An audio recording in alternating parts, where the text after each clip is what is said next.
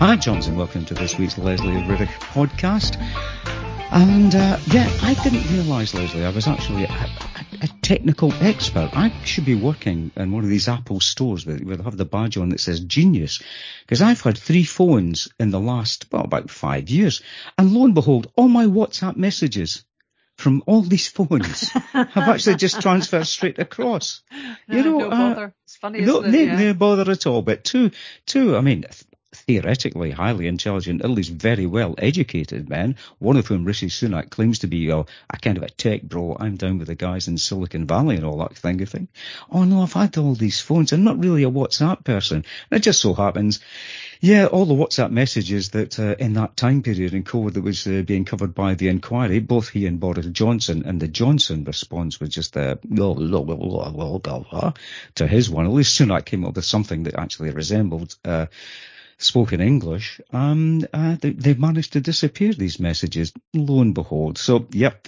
And that's Sunak. But I guess they've in their various ways, they've kind of brazened it out anyway. Mm-hmm. I mean, in a sense, we've been spared the more florid language to an extent because it's clearly getting fed in by, all the chief medical officers. I mean, I suppose it comes down to things like with Sunak, more important because he is, after all, the Prime Minister, happily Boris as a has-been, is the kind of idea that him saying about his eat out to help out, which all the scientific advisors just said, if they'd known about it, they would have just said no. And then him saying, well, they didn't kick off at the time. Then you've got, but they didn't know, and then you're left with, how does this government operate anyway? And so many of the things that the relatives are saying, who are, I mean, again, a tremendous example of just a totally random cross-section of people brought together by this horrible linking fate of having lost somebody in COVID, having then sort of thought about it and talked to one another and pinpointed that if the shambolic nature of governance in Britain, which passes for normal, which we're witnessing today in all sorts of different ways, we don't even know if there will be a vote will pass that just declares Rwanda to be safe, black to be white, the sky to be on the ground, and grass to be a luxury extra. That the fact that intelligent people in the media and elsewhere are kind of gumming around about something that is utterly ridiculous is kind of almost a totem for what has happened over the last, slow burn, but certainly over the last 10 years, where governance has just ended up being what Boris Johnson feels about things. And I still find some of the most shocking things, the idea that Boris Johnson could actually say that, he felt a bit conflicted, was this really serious when, I can't remember his analogy about, the threat from COVID being no greater than a man's fist, whatever that meant. And you think, I don't want to think that that's the way this decision was arrived at. What you felt, you're not in this to just have one ministerial feeling and then that blankets policy across everyone else. You're meant to, at the sign of trouble like that, you're meant to drop everything, say, I got a classics degree, right? Yeah. I know hee-haw about this. I have a predilection for doing everything to excess. So probably my perceptions of stuff are just a bit squiffy. So what's the first thing I do? I totally get these sage guys in because this is kind of panic stations. But what you hear coming out from all of them is exceptionalism from Britain that we couldn't learn from Italy because we weren't Italian. We're better than them. The idea that the economy could only work if people were forced, however sick, to go to work, which is almost in a nutshell where all our productivity problems come from, because it's just, not quite obviously crazy. But the fact they'll still trot that kind of thing out shows how desperately they still cling to this kind of idea. And then we haven't totally got on to the crony contracts, although Michelle Mone can clearly see it coming. So she's decided to do her little, self-made by her own people documentary to kind of slightly cough to the fact that she kind of knew maybe something was going on. I mean, Devi Sridhar was on Channel 4 News last night, and it was a lovely moment, actually, because in the midst of everyone with their, obvious, some people with their axes to grind, the public with their tremendously clear-sightedness, but still not, scientists. I mean, Devi Sridhar had just basically said, had just come back and said that she was just horrified by everything she'd heard, and that it was just, it just kind of bolstered in her mind the idea that there was, there just wasn't any communication with anybody, because that's not the way anybody in Westminster treats any decision, so yeah, it should be gobsmacking to everyone, and it should be one of these things that makes people think, my God, it's not just this, it's not just COVID, it's not just the past, it's not just health, it's not just Boris, it's not just Rishi, it's the whole damn setup of how that works in Westminster that allows this idea that you're so special, you don't need to consult anyone, you don't need to accept that that there are areas you know nothing about, and at all costs you keep the show on the road, because basically anybody that's, puckering up in the corner with problems with their health, let them go to the wall. That's the thing that always stay in my mind, that horrible kind of idea of just clear them out, and that is British Toryism. That's what they're about, is absolutely the survival of the fittest, and the fittest get that way mostly by inherited wealth, privileges, and kind of then you wonder why we've got problems as a society. Yeah, absolutely. Because it was again, Sunak far more articulate and far better presented than Boris Johnson, which isn't very difficult. And I kept thinking when I was listening to Johnson, you've had months to prepare for this, and the best answer you can come up with is, I don't remember, I don't recall. And one of the things, again, you're saying about this exceptionalism there, because, I know that Sunak said we saw what was going on in Italy, and the reports, I think it was Helen McNamara who said, and excuse me if it wasn't, but I think it was Helen McNamara said that there was that again, we are world beating and laughing at what was going on in Italy in comparison to what Sunak said. We looked at Lombardy and knew we were in trouble. But when Johnson actually said he didn't even read the SAGE reports, and I'm thinking, the utter arrogance. And the other bit I took out of it as well, which if you think it through, was when I was listening to this bit about thinking about any kind of workplace, where Sunak said, well, Whitty and Vallance and Van Tam could have said something at any point when this was all being talked about, and it was up to them to come forward. I thought, does it not say something about the workplace that they were involved in, that they did not say something because of the atmosphere that was created, and that centralised, we know better than you guys, and we're just going to blast ahead with us, because what counts is the economy. And the refusal of Sunak to actually speak to Matt Hancock, the Secretary of State for Health and Social Care, when it came to making the decision about Eat Out to Help Out, they said that's purely an economic decision. I wouldn't speak to him about VAT. Well, I'm terribly sorry. I didn't realise the varying the rate of VAT could actually result in people dying. And the refusal to accept by Sunak, in face of the facts that there was any health impact of the Eat Out to Help Out scheme, despite what was said in the COVID inquiry by the scientists. And the other thing that was I saw as well was I think it was referred to as behavioural burnout, that Johnson talked about. There seemed to be a phrase that was used throughout the pandemic. They were worried about the fact that if you actually impose restrictions on people, their behaviour would diminish over time, because what they referred to as behavioural burnout. And every reputable behavioural scientist has turned around and said, this is utter nonsense. It is not a scientific term. Does not exist. And it's all that miasma floating around. But then was that the same phrase? I don't know if it encompassed the observation that Johnson made so early on, and some of the science boys, that if they basically started locking down too soon, the average person would sort of go, yeah, I'll do it for a while, but, I'll probably not do it after kind of, I'll give you a couple of days of it. And you sort of think, where do you get that assessment of the public from? It's you. Yeah. It's not us, it's you. I'm not trying to lionize the entire population. I'm sure there'll be people, who wouldn't stick with it. But the certainty that they all shared, and this crossed the political science divide. the certainty they had that they only had so much of the public's attention, even if with something that would be potentially killing people and was visibly on TVs killing people in other similar countries, right?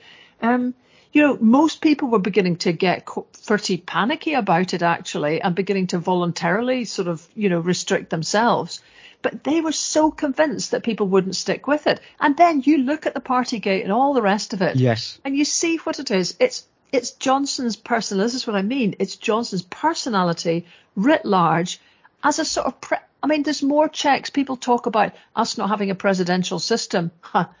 There's more checks probably in presidents, actually, although, let's not go into that because horrible prospects are looming there. But at least the American system was set up with the idea that there ought to be checks and balances because the prime minister was meant to be, not acting in this kind of let them eat cake sort of way. We've not really got the checks and balances that would stop this kind of nonsense happening. And actually, just as we speak, in case this is too much of a jump over, the same thing is happening in case we forget to talk about COP28, which we did last week. It seems that the UK climate change minister has left the conference. He's gone home. Graham Stewart, I know you're saying, who's that? But, that's going to be the way with all of them now because it's just, sort of passing chairs. Graham Stewart has returned to London from COP28. Greenpeace, well, I suppose they would be furious, but still are saying this is an outrageous dereliction of leadership at a critical point when we need bold commitments to unlock the gridlock on the text. And the point, of course, everyone will have got from having watched the TV over the last couple of days is that from having had a reasonably feisty text to be ending this COP28, suddenly it looks like all the oil states managed to get all mentions specific of oil and gas taken out and phasing down, all gone. So we've got something which pretty much everybody thinks is just absolutely not worth the paper that it's written on. And the fact that the UK is seen to be leaving the stage at this point rather suggests that, like the, Saudis and the rest of the oil states, they've got what they wanted from it, which is a completely useless, dangerously useless. There was no point being here level of uselessness out of a critical summit. So it's kind of the same thing again. I don't know, maybe they think today's a good day to, deliver bad news that nobody will notice and nobody leaving COP28 because there was so little contribution coming from the British anyway. But still, this is just a total abdication of all sorts of ideas of governance. It is that bad. And that's just two of we haven't even got onto the main subject of the day yet. No, because I was just, it's just the thoughts are flying through my head when I was listening to this because I'm thinking about COP28 because Sunak jetted, and I just go with the fact that there were 3 planes taken to take 3 individuals representing the UK to there. So let's park that one aside for sheer stupidity, even in terms of PR campaign. But actually there is a link because looking at some of the comments, Chris Skidmore, who's this kind of, tinily decent-ish Tory MP who's kind of got a position, at least a good position on the green stuff, is basically saying that, Graham Stewart has come home to vote in the Rwanda vote. Yeah. And that's what all this is about, yeah. That because it's going to be this tight and that's the reason. Caroline Lucas is saying if this is true that the ministers left the summit to vote in favour of an utterly immoral and actually illegal Rwanda deal, she's just left speechless now. That's what we've come to. Yeah. That a policy and this Rwanda thing would only ever deal with 1% of migrants. Yeah. It's absolutely flannel and it's become utterly invested with so much symbolism for a kind of right-wing party that's running terrified of Nigel Farage. Yeah. Okay, he came third apparently in the jungle thing. Now he's back and doing his usual. That was a stitch up. I might just be, I might be back in the game and all the rest of it. Yep, Reform Party is polling about 10%. All it needs is for, Farage to swing back in, absolutely pick up on the right wingery where clearly the Tory party is completely split anyway and pull off potentially. They might even get defections, to that party within this current Parliament. And I noticed from watching a lot of commentary that, people had the received wisdom had begun to be that Sunak would sort of survive this vote. They would just, and I'm not even going to call them the left wing of the Tory party. Exactly. Bucket, Yeah. Anyway, the less bam-pottish side of the Tory party had decided that the One Nation Tories had decided that, they would go with this nonsense that Sunak has come up with to just decide that Rwanda's okay. The end point for them is they won't allow any withdrawal from international treaties and the European Convention of Human Rights. The ultra far right, or the normal Tories now, you'd have to say, yes. are saying no can do. They might well vote against it. You only need, I can't remember the numbers, is it 23, whatever, to vote against, and a certain number of abstentions or a mixture of the above to end up with a defeat. And if you have a defeat, it's really hard to see how Sunak can carry on. And the received wisdom was, but he'll probably just stumble along, because they'll all realise this, that, he's chosen not to make this a vote of confidence, which does nonetheless, that's what allows these normal Tories to make this stand. If it was a vote of confidence, then perhaps they would have had to think, well, actually, we'll be in an election. We will be Ofsky. The end beckons the second we decide, to go to the wall over this. But because it's not a vote of confidence, they can decide to just have their little strutting moment. And a lot of commentators last night were saying this is falling away from Rishi Sunak. So I don't know. There's a whole lot of different perspectives on whether he'll get through today, but then they'll try to put in amendments. And at that point, the sort of less right-wing Tories will decide that's the game's a bogey. There's all sorts of stumbles from here for about the next 3 or 4 months. And obviously the House of Lords will be a massive stumbling block. But that won't matter to them. If they're able to say, we're trying to do it, but look at these blimmin' lefty lawyers who managed to get their way into, God knows how that happened, into the House of Lords. What are they like? Yes. This is us. We're trying to do the decent thing by sort of stamping our feet on asylum seekers' faces. And my God, all these people are against us. That would probably be all right. It's the Commons that will be the problem for them. And if they really are if there's just beginning to be a peel away completely, anything could happen in the next couple of days. And that's why this BAM has been wheeled back, at no notice, because that, I think, is a measure of how close this is and how bad this is for Rishi Sunak. Yeah, because I listened to Sir Keir Starmer this morning being interviewed by Michelle Hussein, and it started off with the Rwanda bill, and it began by saying the fact that it was sort of like that acceptance now. And Starmer made this point in a speech that you've got to reduce immigration. That was it. You've got to reduce immigration. And what Starmer was putting forward was this thing that I've got my plan. I was this man who actually, as the chief prosecutor for England and Wales, we tackled the terrorist gangs, and surely it should be easier to tackle people smuggling gangs, and talks about reducing the waiting time for people to be processed, and there's only going to be 100 going through it there. And I'm surprised you didn't hear me shouting at him. What about the underlying causes? And eventually at the end, he turned around and says, and if you look at what's going on in COP28 and about climate change being the push factor for migration, and you look at war and you look at poverty, and I went, hooray, at last that is being talked about. So he brought that in there. And the other thing was, when you mentioned checks and balances, the grouping, I think there are 5 now right-wing wings in the Conservative Party that have coalesced around this thing they call the Star Chamber. And that rang a bell with me from what history I do recall, was very popular under Henry VIII for its ability to enforce the law when other courts were unable to do so because of corruption and influence, and to provide remedies when others were inadequate. So that's how these BAMs see themselves. They are the Star Chamber. These courts are corrupt. They're inadequate. And what's being done is we're going to be the guys that are coming in and sort it out, because the Star Chamber was very, very popular with the people.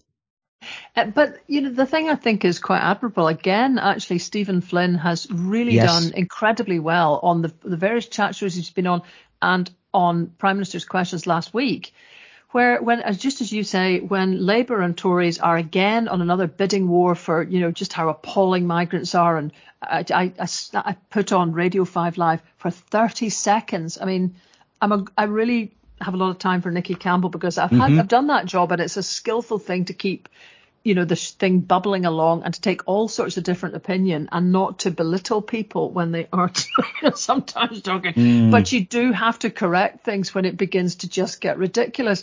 And there was a little snapshot of the usual, just, from the tone of the voice, I thought, I think I know what's coming, of this guy saying, well, who's going to pay for them? Who's going to pay for who's going to pay for the housing? Who's going to pay for the whatever?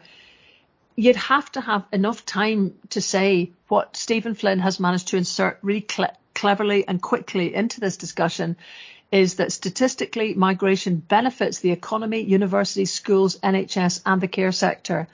That actually migrants tend to use less in terms of benefits, and with just the smallest amount of support end up becoming net beneficiaries to any economy. And his question that he asked last week, where he was actually hurled down by Tories, was, why do they expect people to come and care for us here in Britain when we treat them with such disdain? As if, and it comes back to that, they're just liabilities there. And it's just like, in fact, if the Tories were being honest, the whole blooming population is just a big liability, So anybody who's not one of us is just a greater one. This is resources. If we skip, and you'll hate me doing this, onto the PISA charts, many of the most highly achieving people in any country tend to be migrants. Actually, they tend to be extremely well educated. They're very, very motivated. They have to have got where they are. So yes, it's good to hear somebody, and again, without, this is obviously the SNP's got lots of problems, but when it comes to the politics of it, at least I just don't hear anybody else managing to say that what used to be an uncontroversial view, this would not be an exceptional, wildly radical, far left thing to say, that migrants actually, with just the littlest of support, tend to be net contributors to an economy. So, anyway, this is where we've got to. But are you ready for your PISA? Well, in a minute, because I always find it interesting that there are two types of migrants. People who leave this country, who emigrate, are actually thrusting, go ahead, innovative. They're seeking to better themselves in there. Whereas the ones that come in here, and they're simultaneously taking our jobs and thieving our welfare services, So it's that one there. And the UK, and Scotland in particular, is a country made up of migrants, of immigrants. I mean, this would be a very one-way conversation, Leslie. You'd be talking to thin air if migration hadn't happened. And Scotland and Ireland, we've exchanged populations so frequently over the years, which again leads us back to the PISA reports, because they're the top 10 countries, and here we go: Singapore, Macau, Taiwan, Japan, South Korea, Hong Kong, Estonia, Canada, and at number 9, Ireland, Switzerland at 10, UK at 14. So that's where we are with those. But it was it's the OECD who do these. It's a program, if people might know, aware. It's the Program for International Student Assessments taken by 15-year-olds, the skills in maths, reading and science, and there are sample surveys, and we're going to hold on to that for a bit later, and all these don't averages. Hold on to it. This is crucial. The sample surveys, the English pockled it. What they did was that 1 in 3 schools didn't take part, and 1 in 4 pupils refused to take part. So what's happened there with the English results, which have been said, look how much better they've done than Scotland, and again, we'll look at the Scottish results, but the English pockled it, because what they've done is they've oversampled higher achieving pupils. So you have to take the English results down by 7 or 8 points, which actually does reduce how well they've done. So in maths, England 485, don't do the numbers, people. Right. So brains, they've been pockled, so the results come down. And the thing is, not just, it's like you're slightly popping when you pockle, I should say. Right. But the thing is that quite a number, because you're able to choose basically yourself which sets of 15-year-olds are put forward for sampling. It means that many countries do this. That there's a lot of, eyebrows raised about the results in quite a number of countries. So that's kind of, one issue. And absolutely, though, George Kervin wrote an excellent piece again, pointing out, and he really dug deep into the statistics to find this revelation about the English basically deciding that they basically got a massive overrepresentation of highly achieving pupils. Mm-hmm. So it does raise kind of question marks about PISA. It's a difficult one as well, because today, just this morning, in fact, just an hour ago, there's a news story running for the official Achievement of Curriculum for Excellence levels in numeracy and literacy says that Scottish students are performing better compared to last year across all levels. Wow. So I didn't ken. I mean, we were talking about this yesterday with the coach. Yeah. Hello, coach. We had our Christmas lunch, forgot to bring the paper hats and so on, but it was very jolly. And just, thinking, well, here's a question to listeners. If there's anybody who works in education and feels that they know what the heck's going on with this, it would be great to have just an email, just if you have your contribution. And we'll take your name out of it. But you feel if you're out of education, and the bulk of us are not, even if we've got bairns or grandparents, you're only getting a sample of what their particular school's like. But the curriculum for excellence, is that working? That's the worry at the bottom of it all, that the change in the curriculum. And then if we attempted to characterize what that is, I'm sure we would actually be wrong. But I had the idea that the curriculum for excellence was beginning to drop the boundaries between subjects in the way that we used to have, maths, double session, English, history as separate subjects, and was trying to kind of get over thematic overriding things like water, for example, which obviously has got its H2O chemical properties, has molded the geography of our countries and the world, has got economic qualities when it comes to, being privatized side of the border. You could write an essay on that. All sorts of different things you could say about water. History, wars being fought now over water increasingly. That would be grand. You could take one subject, water, and you could basically be straddling a whole lot of different subjects.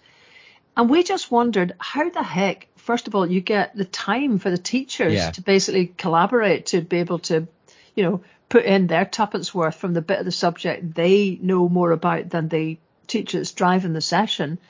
And just how easy that is for teachers who themselves were taught in very siloed ways. Because, I did a wee thing for Radio Scotland about why kids didn't take Scottish history higher. And a lot of it seemed to be because the teachers were essentially stuck teaching. William Wallace was the only Scottish stuff that they kind of had their heads around as children being taught themselves. But they were very, very fluent in American politics and the Nazi era because that's what they were taught. And so I just don't know how, this is quite a groovy way of trying to teach. Has it been possible to work? Because, when we come back to PISA, the country that used to do very well, Finland, one of the characteristics of that was and continues to be that it has the lowest number of hours for teachers spent with pupils in Europe. Yeah. The converse of that is the teachers spent the most time with one another talking about ideas and how to present lessons and preparing for them. And the kids get on with stuff themselves more. So, there's so much to talk about in all of this. But there's that apparently contradictory study that's just come out today that says if you take a different sweep across the board, you seem to get that our numbers are better in Scotland. Yeah, I mean, across the OECD, 10 points down in reading, 15 points down in maths. So, I mean, COVID has had a massive impact on the learning and development of young people as well. I mean, right across the globe because of what happened. And we all would have been just common sense. I'd use that word, would have told us all there must have been an impact on not being in school and having to do distance learning, and the variations in quality that there must have been, even with the best of intentions, between different schools and different pupils and who had access to the internet and access to modern technologies and had that support system at home with parents and grandparents and friends, etc., to actually to cope with it. And just on a reflective basis, I mean, that part of that conversation was, I know when we switched over and we were developing into the units and modularized system that took place, and the move to internal assessments and continuous assessment that took place in further education. What was very, very difficult about it was that if you were allocated as an individual to develop certain units, for example, in journalism that I did, you were working on your own, and the ability not only to work with someone in my own department and someone I could speak to and have that time period and the ability to cross-fertilize, and it is not DOSing. It is not people only perceive the fact that you're in front of a class as when you do your job. It's the hard graft that goes on behind the scenes to actually develop the materials, develop the methodology, and be able to present and interact with students.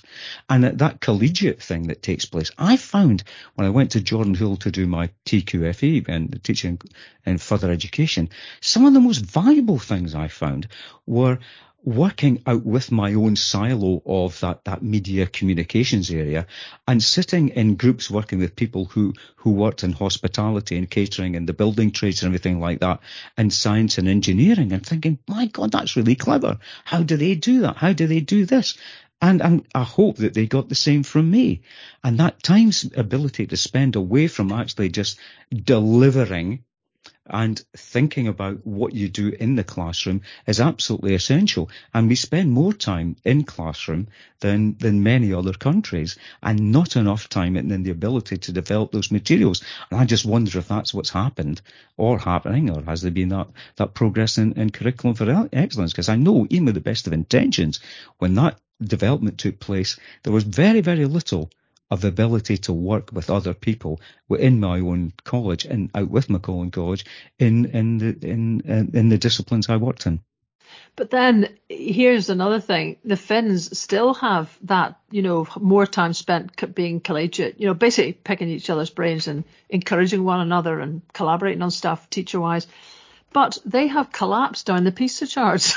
Yes. They were the poster children in 2000 when PISA started. And I noted one piece, Riley observing in a Finnish thing, saying that there was this influx of people to go and visit Finland to sort of say, what are you doing right? Everybody wanted to know. And they were charging people 700 quid to show them around to school, which actually I'm quite surprised about, because I didn't think they were just quite that sort of, let's say, entrepreneurial. But so here's the thing. The Finns have got, they switched in about 5 years ago to a phenomenon-based way of learning, right, which seems to be that there's much more group learning and collaboration, and they moved to digital hyper big time. So they brought, tablets and all the rest of it in. I mean, which actually, to be fair, pretty much everyone did. And this was partly a response to the fact that Estonia, plucky little Estonia, had whacked them in the PISA charts, and that Estonia, which had dumped its Russian, very didactic, sort of formulaic and formal education system upon independence, Estonia pivoted right round to sort of essentially pick up the basics of the Finnish system. And lo and behold, the Estonians were actually now doing better, mostly because they had gone big style into digital and robotics, actually. I mean, I'm trying to remember one line from the film about Estonia that suggested that sort of something like 90% of kindergarten have got robotics in them. Kindergarten. Yeah. So the Finns follow suit. Now, Estonia is still sitting up high in the PISA charts. Mm-hmm. Finland decided to follow suit and moved into this, much more digital stuff. And the analysis, they seem to be in the same guddle of not quite knowing what's gone wrong. The analysis there is that introducing the digital stuff has really not worked, and that as soon as you bring the pads out and various other things, the kids are suddenly, their concentration's gone. They're beginning to think, oh, what else could we get on the pads? And you lose the class. So all I'm meaning is, fuck ends. I'm not saying that, this stuff is utterly irrelevant, but in the middle of it all, it just would be very interesting, since the only thing I find when I've gone around the Nordic countries is that everybody's interested in what is called the Scottish experiment. So nobody has gone as far in this kind of field of shifting away from siloed subjects as the Scots with the Curriculum for Excellence. And it would just be very interesting if there are folk listening who know a bit about it, then do email us. It's hello@leslieriddick.com, and we'll absolutely, keep your name and such like out of it. Yeah. And to say, I noted that Ireland have soared up the PISA charts, and I haven't done any great analysis. But the one thing that stood out there was that, and me, the expert, I wasn't aware that since 1974, there's been an option after the junior certificate, which is a third-year exam, and then you're meant to take 2 years to then take your leaving certificate, which then progresses you to tertiary education or right into employment. There's been the ability to take a year out.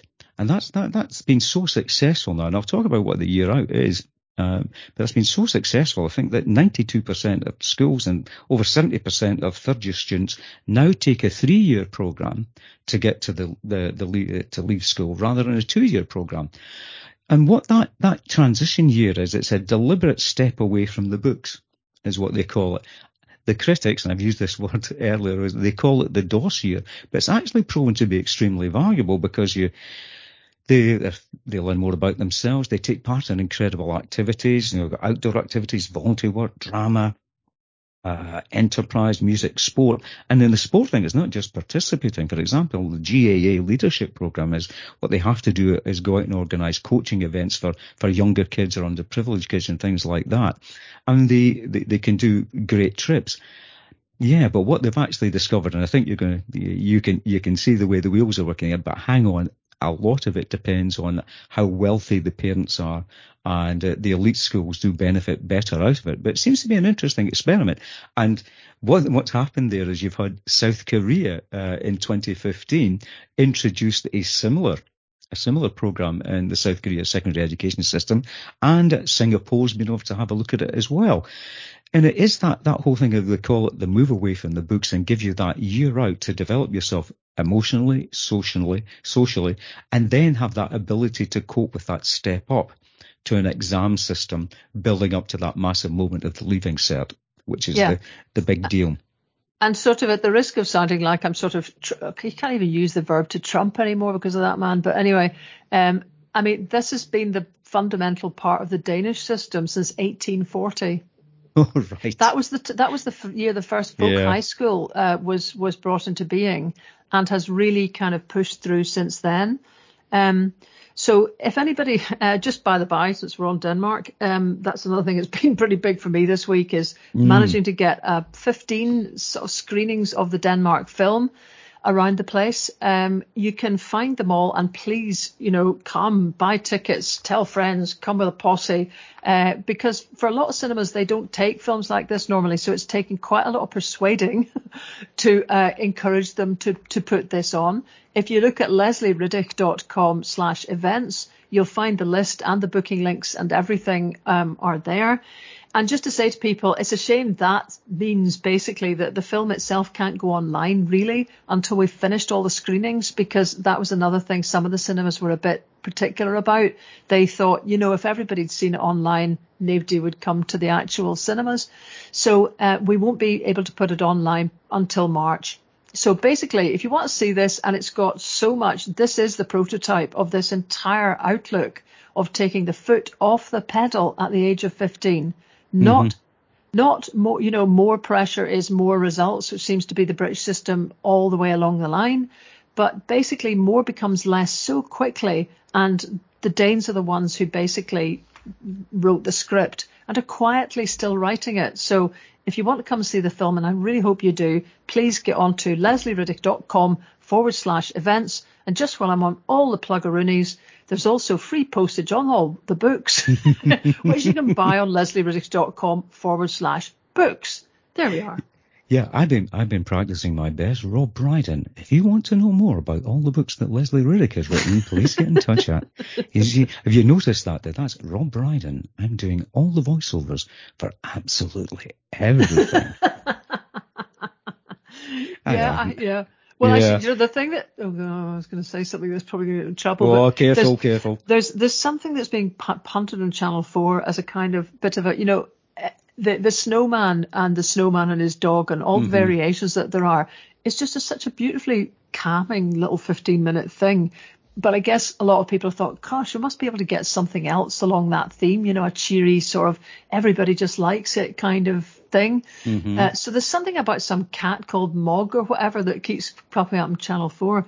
And it's got the most la-di-da set of people. Right. I mean, the voices on the voiceover just immediately make me, it doesn't feel like my, that's not my chimney pot. That's not my cat. That's not my... I'm not feeling the love. I'm not feeling the connection. And it's actually, despite my political views, quite rare that something really pushes me back quite that firmly. But maybe I'm on my own. Yeah, well, I have difficulty with the snowman, etc., despite how beautiful it is since the Iron Brew parody adverts came out. Oh, yes, I know, that's true. Which are absolutely... But I see, I kind of don't want to see that parody. It's a bit funny, but anyway. But then it was a brave move of Iron Brew to do that, because it was always going to put people one way or t'other, Yeah.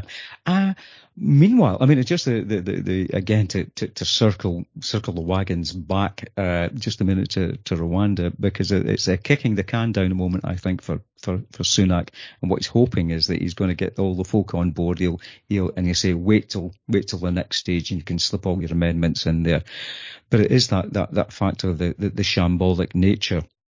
And it's kind of like that back to the, we're circling back, we keep circling back, and this is the way I'm trying to get a link into that, the circling back, which has brought David Cameron back as Foreign Secretary, and the foot stamping that has been going on in terms of thou shalt not speak to anybody. Yeah. Actually, just you remind me, in case people are thinking, well, it's a bit odd that you're actually recording this now when there's all these votes and everything going to happen later. I should say that I finally am going into hospital today for this bloody kidney biopsy, with my blood pressure now under control enough, hopefully, for the damn thing to happen. So we just have to do it now, which is why we decided not to wait for the votes. But yes, this has been it's beyond ludicrous, really. I mean, we were talking yesterday, and I was watching the Rocky Horror Picture Show on TV. And just, that's, as soon as you hear that song, Let's Do the Time Warp Again, you can't get it out of your head. It's going to be there for weeks.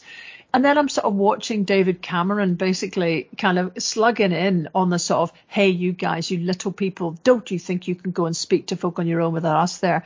And it just felt very much like Let's Do the Time Warp Again. Because does anyone remember he did that to us basically in the wake of the Indie Ref with English Votes for English Laws? It was a very similar sort of, almost a disgust at the Scots for having dared to come so close to breaking up Britain.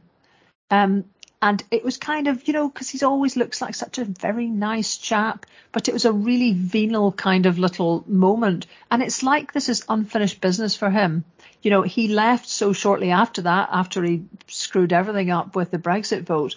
But it's like as soon as you bring, the Scots look like they're flexing their muscle in any way at all, it kind of brings back that bad memory for him of unfinished business. How very dare we? Just how very dare we? So all the stuff that was being blabbed by Gordon Brown about as close as possible to federalism, nah. None of that was ever going to happen. It was all going to be, we just take the screwdriver, we get the screws, we just screw them all right down on the coffin lid, and these guys are inside and they just can't be heard anymore. And this seems to be what, I think they've made absolute prize arses of themselves over this, actually. I mean, it cheered me up no end to see Alistair Jack blowing a gasket. Yes. I was trying to think about who it reminded me of. It reminded me of so many actually childish things. Well, he went off with so-and-so, and then they didn't stop for me, and then nobody came, and she crossed the road, and then nobody looked round, and I wasn't there, and nobody, It's partly like a blimmin' bairn that's just been left, there's bits of Monty Python start floating in, as the Spanish Inquisition sketch, which regularly makes an appearance in my brain, with a long list of, kind of crimes against humanity, and then you remember another one and start again with a long list. It's ridiculous. I can't think how these guys think they've done themselves any favours with this. You can't speak to so-and-so. You can't, I don't know how many people will really look at all the sort of, but, the Scotland Act is, foreign relations or blah, blah, blah. It's just the sheer pettiness of it. Yeah, and it was the way Alistair Jack sat. I know he's being questioned by Pete Wishart, who is readily lost for words, but Pete was going, what? When Alistair Jack went, and aha, here's another 3 instances when Yeah. Hamza Yusuf spoke to another 3 people. You know, we've got you.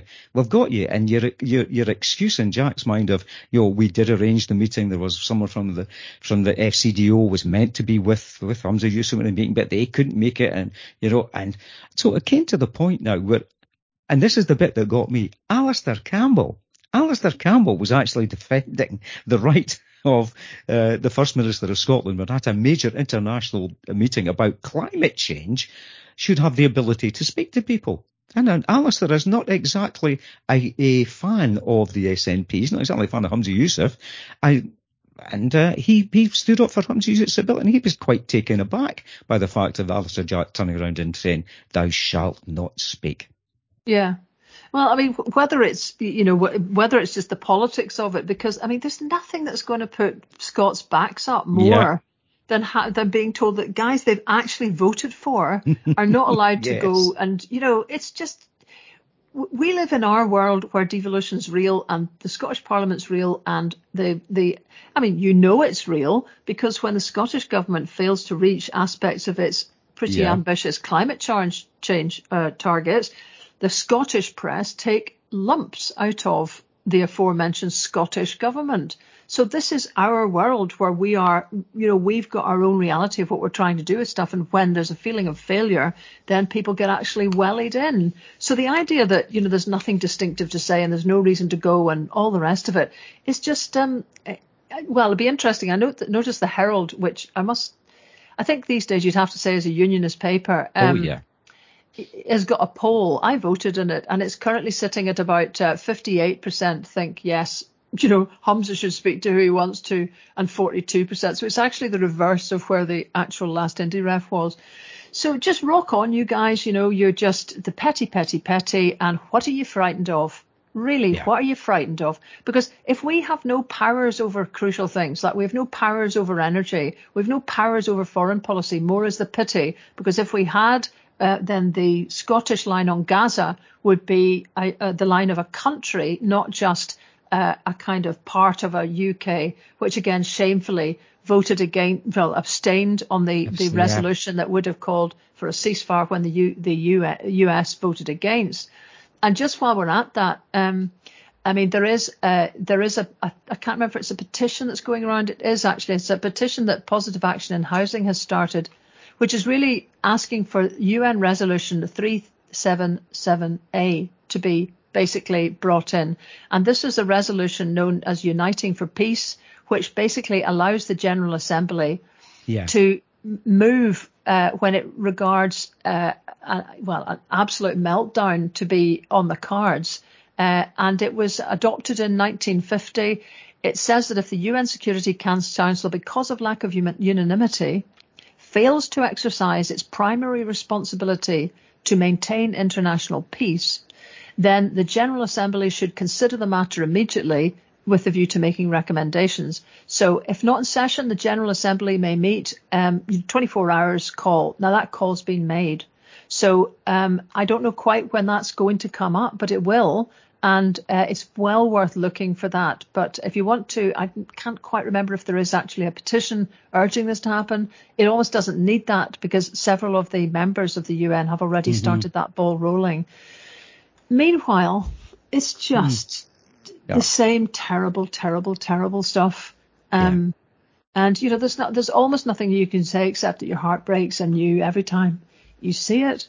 And I don't know if the Israelis realise, there was so much since we last spoke, evidence put forward about the rape of Israeli women during the October the 7th attack. And it's a terrible thing because that is appalling. And it certainly shines a light on Hamas. The thing is that every time, the thing is framed as the Israeli government versus Hamas, the vast majority of people, I think, are just howling at the wind. The Palestinians, they're neither. This is not just the Israelis versus Hamas, as if there was just a couple of teacups in between them. This is a people that live in the midst of all of this. and they are not Hamas fighters. They are not Israelis, and they get airbrushed out of every single conversation. So, it's the trouble is that your mind leaps to that every time you hear a hurt expressed from the Jewish side, from the Israeli side. And as soon as that framing comes in, that any sort of question that's asked of a soldier, do you feel at all guilty, or do you feel empathy for the 18,000 people killed on the other side that you've helped kill?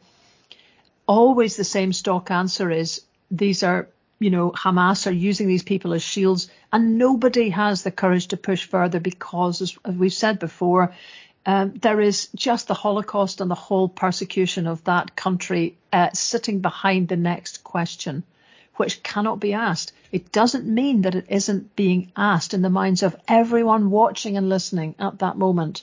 We're all aware of the next question is, but the Palestinians have done, what are the 18,000, what are the children doing to hurt you? What are they doing? I mean, that's the bit that this morning, Starmer was incredibly articulate in the interview with Michelle Hussein, had his all lines prepared. When asked about Gaza, he fell apart. He was mumbling, he was fumbling about, what we should be doing in terms of calling for a ceasefire. And again, it's that, and Michelle Hussein said to him, when you abstained on the ceasefire vote, 10,000 Palestinians had died. They now believe it to be 18,000. And again, there was no answer to it. And as I said before, it's seeing the legion of Labour MPs now standing up and calling for a ceasefire, who, when given the opportunity to actually vote for a ceasefire, failed to do so, but did retain their shadow ministerial posts. And it was a rather bizarre intervention. Again, it is this conflation that continually takes place between the existence of the State of Israel and the current Israeli government and Judaism. Because President Joe Biden at the Hanukkah celebration at the White House, I think it was last night, said that if the State of Israel ceases to exist, that will be a problem for Jews everywhere. And I thought to myself, hang on, if Israel's under threat, he's saying that Jews everywhere are under threat, which is again coming up with that whole thing which is anti-Semitic, which is Israel, Zionism equals Judaism and Jews. And it doesn't when you have, for example, like Torah Judaism and people like Michael Rosen, Alexei Sayle, that's a legion numbers of people you see on marches. And when you saw the latest march in London, where the Metropolitan Police actually stepped in because there was the Jewish march calling for an immediate ceasefire, they stepped in to stop the marching because they operated under the assumption they were marching against the pro-Palestinian, calling for a ceasefire. March. Yeah. But then, but the other thing I just thought when you were saying that is, does nobody? Because my mind just leaps immediately in that framing of, that a hurt to Israel is essentially a hurt to the entire Jewish community across the world. If that's true, how is the obliteration of Gaza not a hurt to the entire Muslim population of the world? Yeah. It's the lack of parity in these formulations of motivation for killing people that just, I don't know if I'm the only one, but I just keep hearing the gap all the time. Yeah. Anyway, calm. And as I say, we must draw this to a close because we both have to have, I've got to phone the hospital, you've got to get a phone call about a roof. About a leaky roof. Not my own, I hasten to add. And just a wee word for all our subscribers there. And will I go into my Rob Bryan? No, I won't go into Rob Bryan voice. As I say, there's check your emails, folks, because there's the latest podcast special on the breakup of Britain featuring, it's a terrific, I was going to say cast, terrific set of speakers. Professor Will Storer, Caroline Lucas, Clive Lewis, the Labour MP, very, very interesting, Leanne Wood, and your good self, Leslie. So that's available to all our subscribers. And if you fancy subscribing, always remember, it's leslieriddick.com/podcast, and you can go and subscribe there. But for those of you who do subscribe, please look at your emails. It's an absolute belter. And it won't be coming to everybody Yes, sort of yeah, later, yeah. but you know, you got first dibs. Yeah, because there's a way to say, because you're our favourites. And I thought, no, don't say that. On a that Slightly note, cringy note. yeah, we'll see you next week, Jobs.